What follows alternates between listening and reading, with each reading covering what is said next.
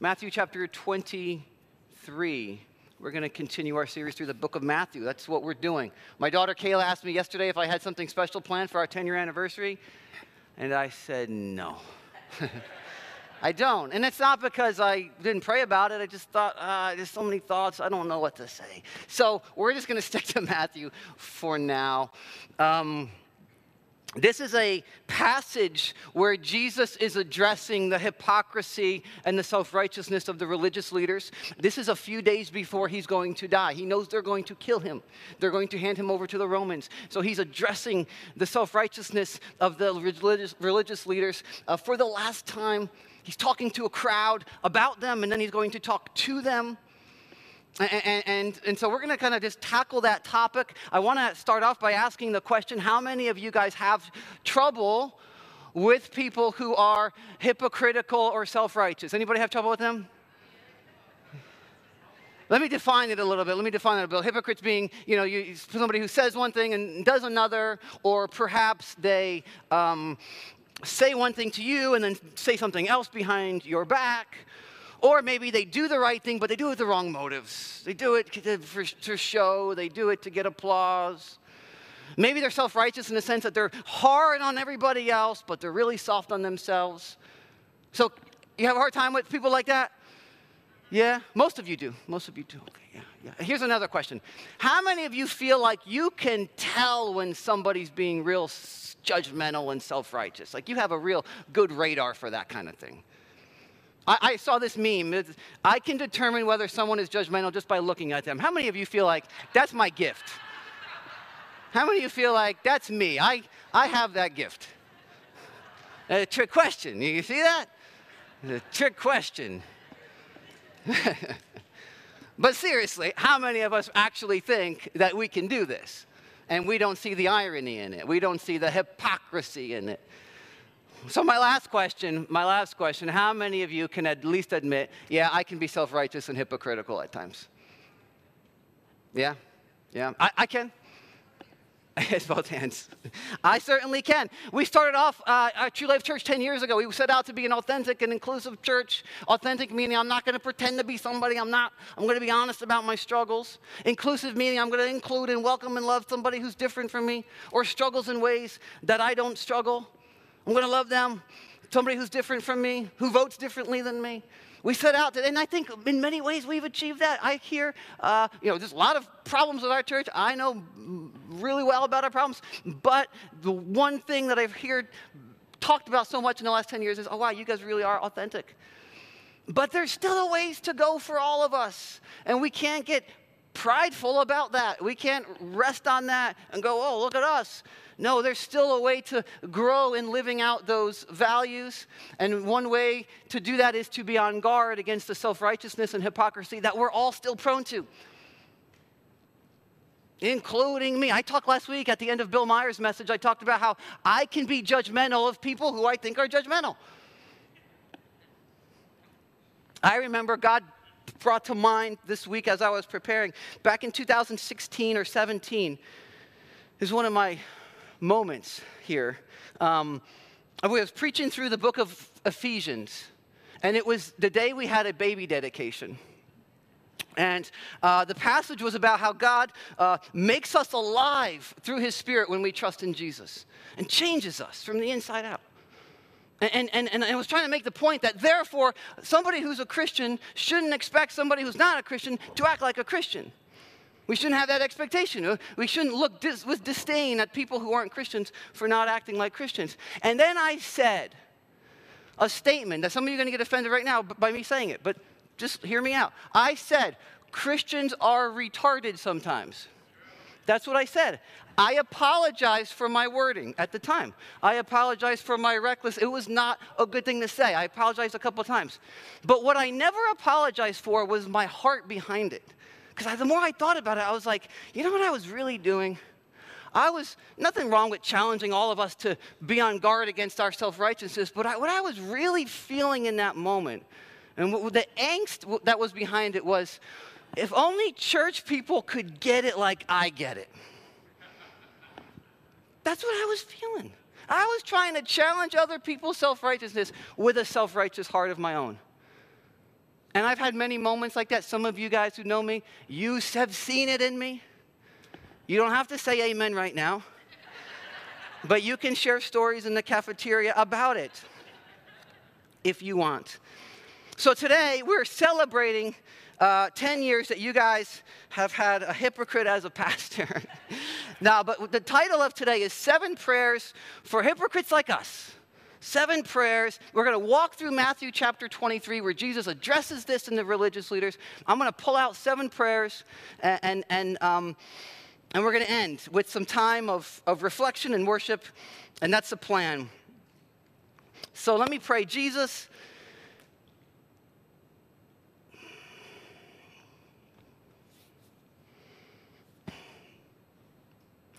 we want to be more like you. But we can't follow your example without your Spirit empowering us, humbling us, helping us, freeing us, revealing to us areas where we're not like you, giving us the grace to admit it, confess it.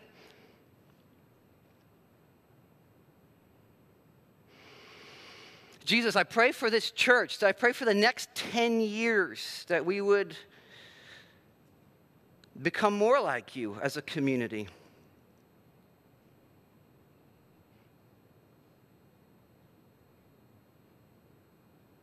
In your name, amen. Okay, so we're not going to read every verse in Matthew 23. There's a lot here, but I'm going to pull out some things. We're going to start in verse 1. Jesus said to the crowds and to his disciples, "The teachers of the law and the Pharisees sit in Moses' seat. So you must be careful not to do everything they tell you, but do not do what they do, for they do not practice what they preach." Moses' seat, this was a seat of authority. In this time, any religion in any society tended to have the seat of authority. So for Judaism, it was the seat of Moses, Moses' seat. That's what they called it. And so they would sit, these Pharisees would sit in Moses' seat, and they would expound on the law of Moses, and they would talk about the extra rules that they think are required to obey the law of Moses, but they did it from a place of like they're the arbiters of what's right and wrong, telling other people to submit, but they themselves were not putting themselves under it. They were seeing themselves as a judge on top of the whole thing. And Jesus continues, "They tie up heavy, cumbersome loads and put them on other people's shoulders, but they themselves are not willing to lift a finger to move them." They were making it hard for people to come to God. And they felt good about it. Kind of kept them at the top of the pyramid, so to speak. And Jesus is telling the crowds about them. So he's looking at the crowds. He's talking to them about these religious leaders who are in earshot, by the way. And I think an implication that we can get from this is that Jesus knew that they were prone, even though many in the crowd believed him to be the Messiah, the religious leaders over here didn't. Rejected him, but the crowds at this point were like, yeah, Messiah. And Jesus is still saying, you guys are in danger of drifting into self-righteousness and hypocrisy. He's warning them, don't be like them. And I think one implication we can get from this is that we're always in danger of drifting into the self-righteous hypocrisy ditch. Like we're never beyond that. We're never beyond that temptation. We don't move past that, no matter how much we mature spiritually. There's always a ditch on that side of the road as we're traveling down the spiritual growth path. There's always a tendency to veer into it. The rest of the New Testament warns against it. There's an incident where the Apostle Paul confronts Peter about his hypocrisy. Gets in his face later on. Gets in Peter's face and calls him a hypocrite because he's not acting according to the gospel. Was being one way, and then all of a sudden he switched because a new group was around. So I think we're always in danger of that. So prayer number 1 is, may we be aware of the constant temptation to be self-righteous. If you haven't heard about a scandal with a church leader or pastor recently, give it a few days. You probably will, unfortunately. People who are exposed for hiding something in their life, we're not dealing with something. Jess and I recently watched the movie about Jim and Tammy Faye Baker, And it's Hollywoodized, of course, and but just what I know and have read about Jim Bakker in the 80s, like he started off sincere, believing God loves people, he wants to share God's love for people, but built an empire, had to protect that empire, got caught up in that empire, got caught up in some shady financial dealings, drifted away, had an affair, came out later with a book that said I Was Wrong was the title. And then people criticize that, saying he just wanted to make money, but whatever. Like, the point is, people who start off sincere can often drift and fall into this ditch and not see it because self-righteousness is so deceptive. We can see it in other people, and it's so hard to see it in ourselves. I am not immune to it. Like little cancer cells in our souls, if we allow them to clump together, they can grow into a tumor. And we always have to be on guard against it. Even the idea of being an authentic and humble, that value that we talk about, we can get proud of having that value, right? If somebody's ever said to me, hey, Chris, you're different than other pastors, you're humble, I can get proud of that, right? It's so sneaky and insidious.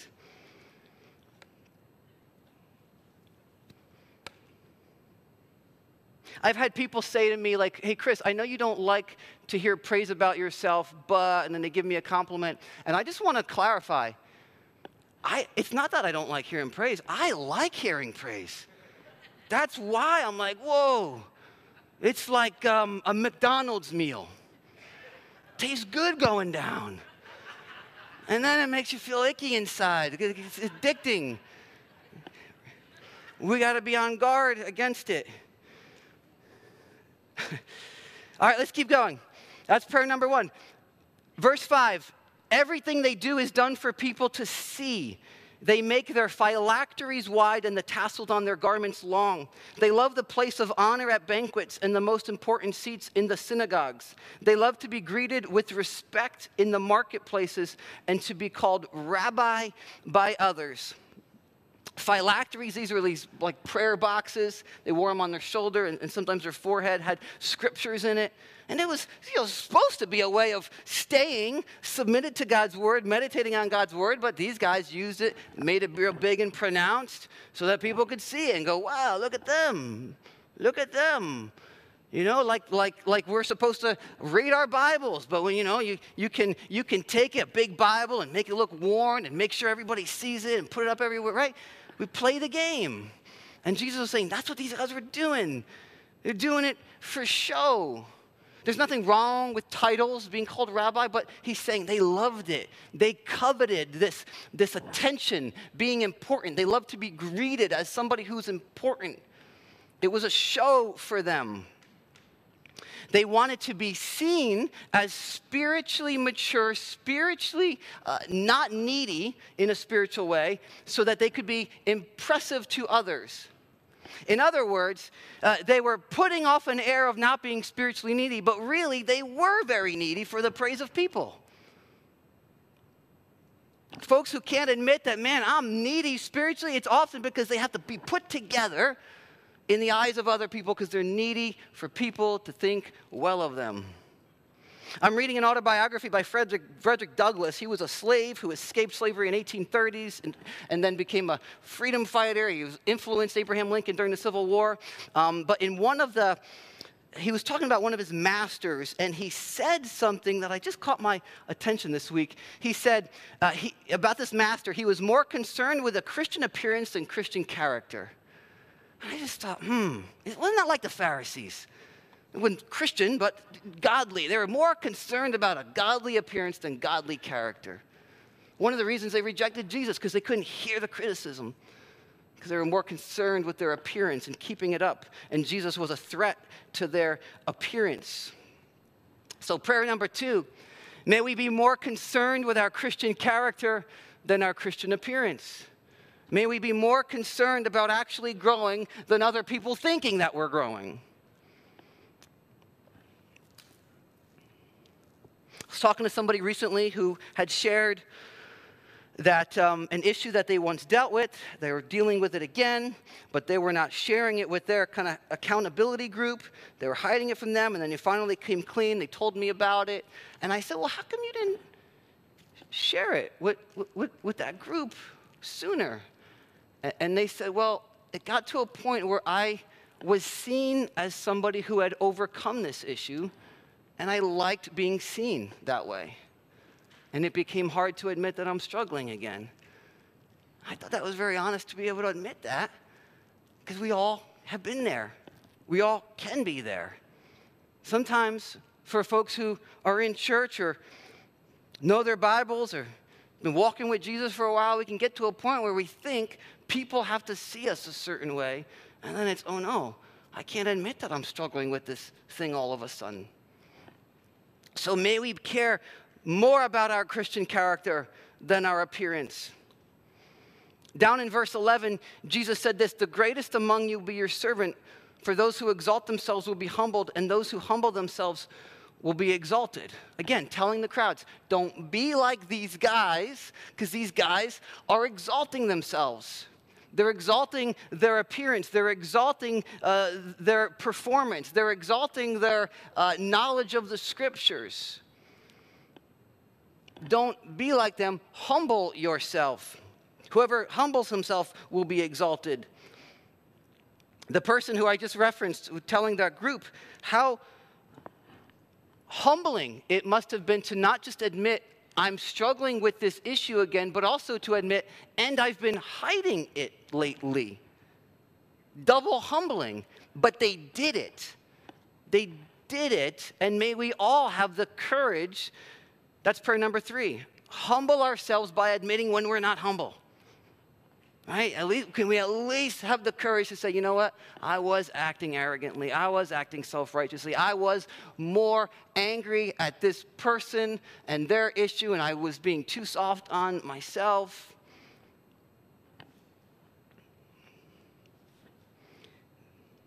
May we humble ourselves by admitting when we're not humble, and may we humble ourselves by admitting when we're pretending to be humble. I have a distinct memory. It's kind of embarrassing, but at high school year of football, there was a banquet, and it was, celebrating the end of the year, and so my coach was talking about different players, and he was saying something about me, and then he was like, "And now, Chris, stand up." And I remember I was kind of slow to stand, and he said something like, look at him, he's so humble, he doesn't even like the attention. And when I finally was standing up, it was as if God was like, you have him fooled. It was a gentle little like, oh, you got him fooled. Because I wanted to be recognized for my, athletic whatever at the time. I wanted the recognition for it. I just knew not to get up and be like, yeah, bring it on. Thank you, thank you. I was too smart for that. And you get double applause if you get up slowly and you look humble, right? And we all know how to play the humble game. And so may we have the honesty before the Holy Spirit to go, I'm not as humble as you thought I was. That story I told and I made it look like, actually, I was really bragging. All right, now Jesus is going to turn to the teachers of the law and the Pharisees. He's been talking to the crowds about them, and now he's going to be like, to them. The last time, he's a few days away from dying. And he knows they're going to hand him over. In verse 13, he says, "Woe to you, teachers of the law and Pharisees, you hypocrites." Woe means like, yikes. Like, oy vey, like watch out. Like it's like a warning. Like, look out, you're in danger here. You teachers of the law and Pharisees, you hypocrites. And there's 7 of these woes that Jesus goes into. We're not going to look at all of them. In this case right here, he talks about how they were, with their performance, their spiritual performance mindset, they are teaching others. They're making converts of others and leading them into this performance-driven religion that is going to keep them out of the kingdom of God. Because they're not humbling and saying, I need a Savior. They're teaching people, no, you do what we do, and you jump through these hoops, and then you're good. And Jesus is like, woe to you, because you're actually keeping other people out of the kingdom of God. In verse 15, woe to you, teachers of the law and Pharisees, you hypocrites. In verse 16, woe to you, blind guides. In this case, he goes on to talk about how they were making these oaths on the temple. They were making these, I swear on the temple, and then they would change their oath and go, actually, I swear on the gold in the temple, because they wanted to change their minds on something. It was like their version of when you make a promise and you kind of cross your fingers behind your back, and you go, hey, Charles, actually, when I made that promise, my fingers were crossed, so sorry. It's kind of, they were playing this game. It was politics. It was religious politics, and there wasn't a reverence before God. There wasn't a fear of God and His holiness.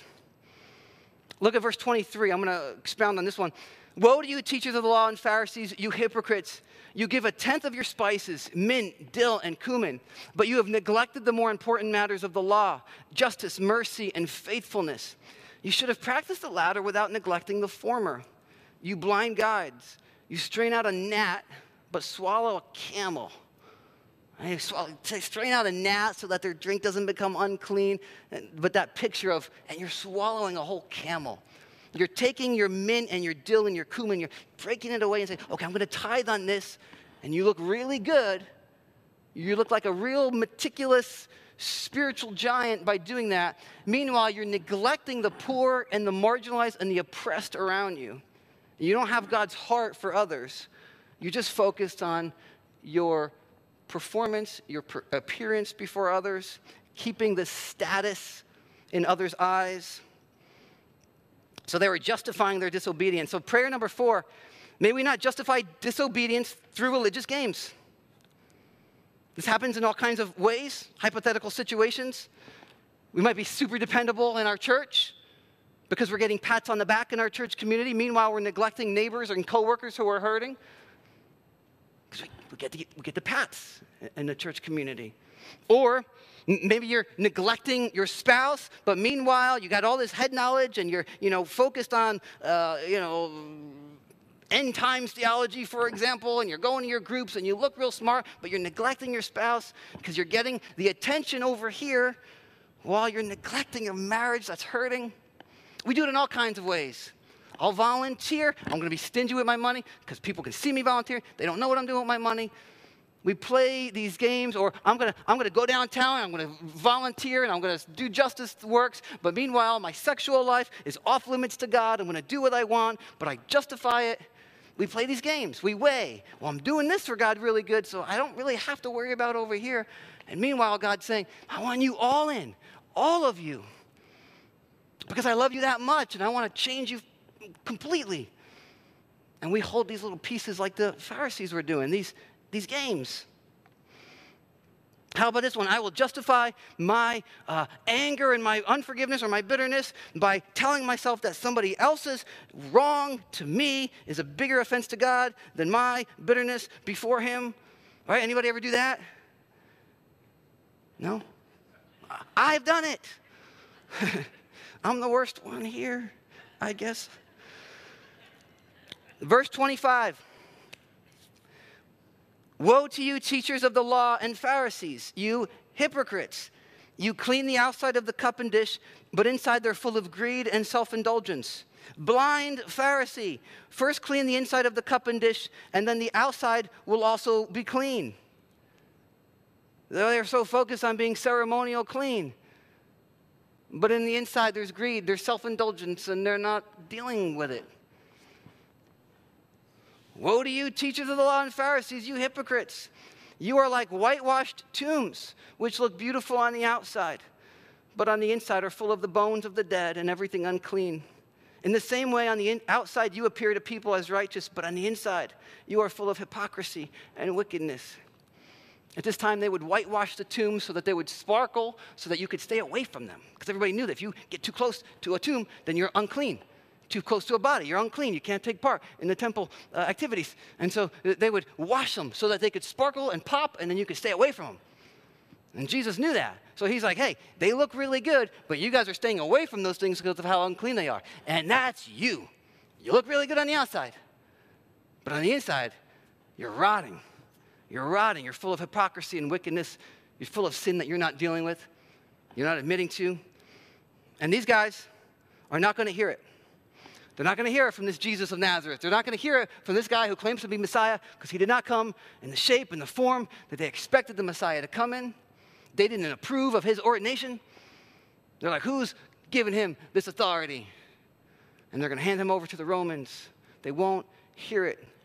It's another aspect of self-righteousness. They cannot be challenged. They cannot be criticized because their appearance matters too much. And to be told they're doing something wrong is a threat to their very identity.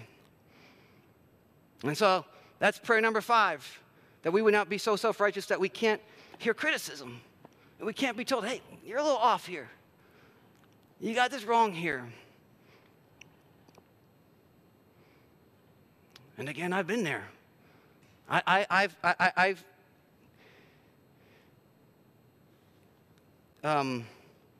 neglected to heed critique because maybe I can justify it by saying, well, they're not being, their tone is off, or they didn't come in a loving way, or they're, have 10 things and 9 of them are just so crazy that I can just throw the whole 10 out. But it's like, well, there's actually one thing that you really do need to look at, Chris, And so there's been some situations where I've had to go back to some people in here and be like, you know what, you were right. Actually, I did have an anger problem when we had that conversation. Or actually, you were right, you had a good point, and I was too defensive, and I missed it. And sometimes it was months later. One particular time, it was a year later. But may we be a church that's quick to go, all right, I'm going to pray about that, even though the tone here is just completely off, and I think you're wrong here, and you got 10 things wrong. In my mind, I'm just going to be like, you know what? I'm going to pray about some of this because God might have something here for me to grow in. That makes sense? Applies to marriage big time.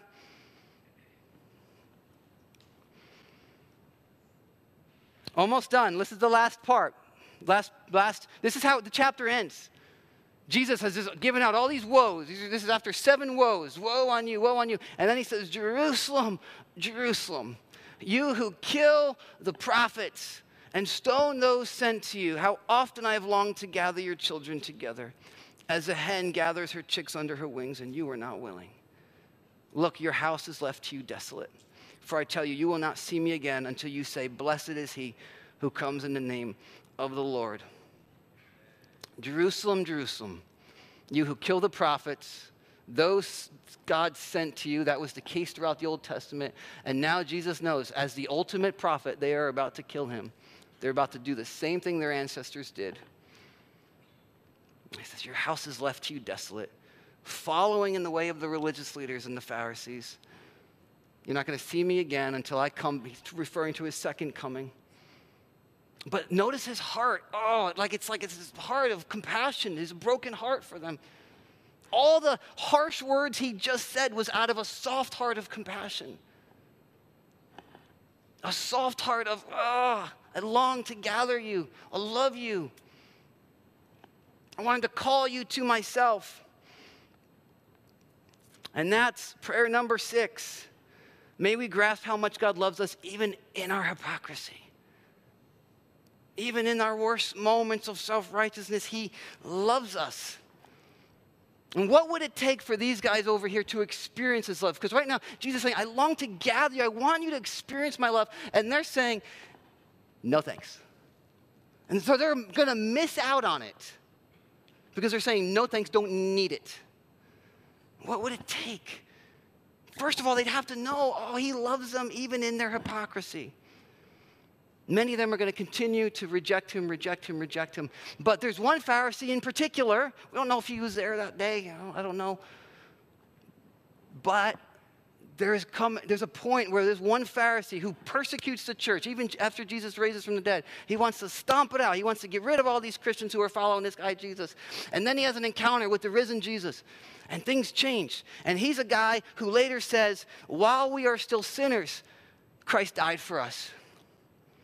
That would be the Apostle Paul, who was once like one of these Pharisees over here with their arms crossed. Who's this guy, Jesus? And then later on he could say, while I was still a sinner, stuck in my hypocrisy, stuck in my self-righteousness, Christ died for me. That's good news. That's good news so that we don't walk out of here beating ourselves up for being self-righteous jerks. All we can do is turn our eyes back to Jesus and go, thank you for loving me and forgiving me. Thank you for loving me even in my worst moment. Even when I'm judging other people, you still love me. That's Great news to the hypocrites, at least. So that means somebody who's completely not a Christian, rejecting Jesus, it's never too late to go, you know what? Forgive me. I get you died for me. I don't know how to stop being the way I am, but I'm coming to you, asking for your forgiveness. And for Christians who are with Jesus, but who take our eyes off the cross. Where's the cross? There used to be a cross here. Take our eyes off the cross and look at other people and what other people are doing. It's never too late to just to go, you know what? I'm going to repent. This makes repentance really good, a joyful experience. We get to always say, I'm stuck focusing on what everybody else is doing. I'm repenting by fixing my eyes back on the cross again and remembering how much you love me. I think the main way we love God, by the way, is just to focus our attention on how much he loves us and just revel in it and enjoy it. But I will add, knowing God loves us, knowing Jesus loves us is not enough to move us, is not enough to free us. I know some of you guys are like, wait, what? Yeah, it's not enough. My experience as a teenager, Jesus loved me. I knew that as a teenager. I was so confident he loved me that I thought I can do anything and he doesn't even care. And I did whatever I wanted and didn't think he cared. Because he was small. He was a small deal to me. Jesus' love for me was like my grandma's love for me as a teenager. Like when I was a little kid, my grandma was a big deal. I loved to go to her house and stuff. When I was a teenager, I was like, I know grandma loves me, but what I really need is fit in with my friends and have fun at the parties and this girl to like me and make sure that they don't break up with me and win a wrestling match or a football game. Like that's what really mattered. My grandma's love for me was a small deal. Jesus' love for me was a small deal. And so it didn't move me. It was small. I could put it in my pocket. I could take it out when I needed it. He wasn't big. So it's not just knowing Jesus loves us, it's knowing that he is holy, a holy God who loves us. And that's prayer number 7. May we be in awe of God's holiness. May we not lose it. May God always remind us, refresh us that he is big. When I was ordained, one of the questions I had to answer was, in what ways does understanding God's holiness help us understand every other attribute of God? So, for example, God is love, but his love is a holy love. It's different, otherworldly. It's so far beyond our understanding of love. It's not small that you can put it in the pocket. It's holy. It's big. It's something that should go, wow. Every attribute of God is holy. The Pharisees thought they had God figured out. So he became small. They had the formula down. They had God figured out, and they ran this religion.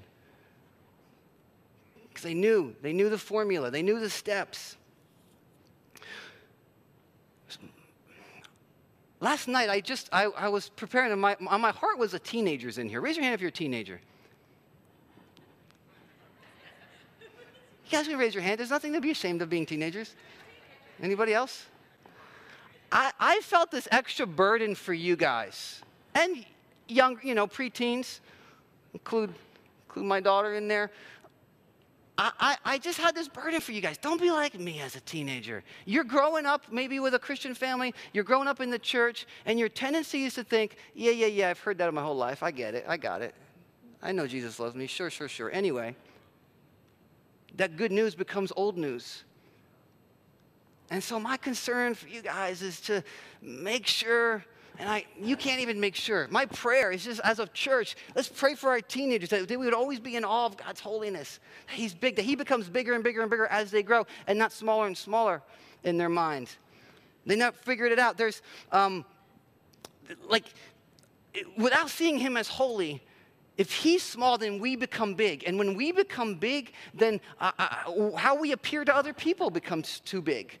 Our reputation becomes too important. Needing to be right becomes too important. Needing to be understood becomes too important.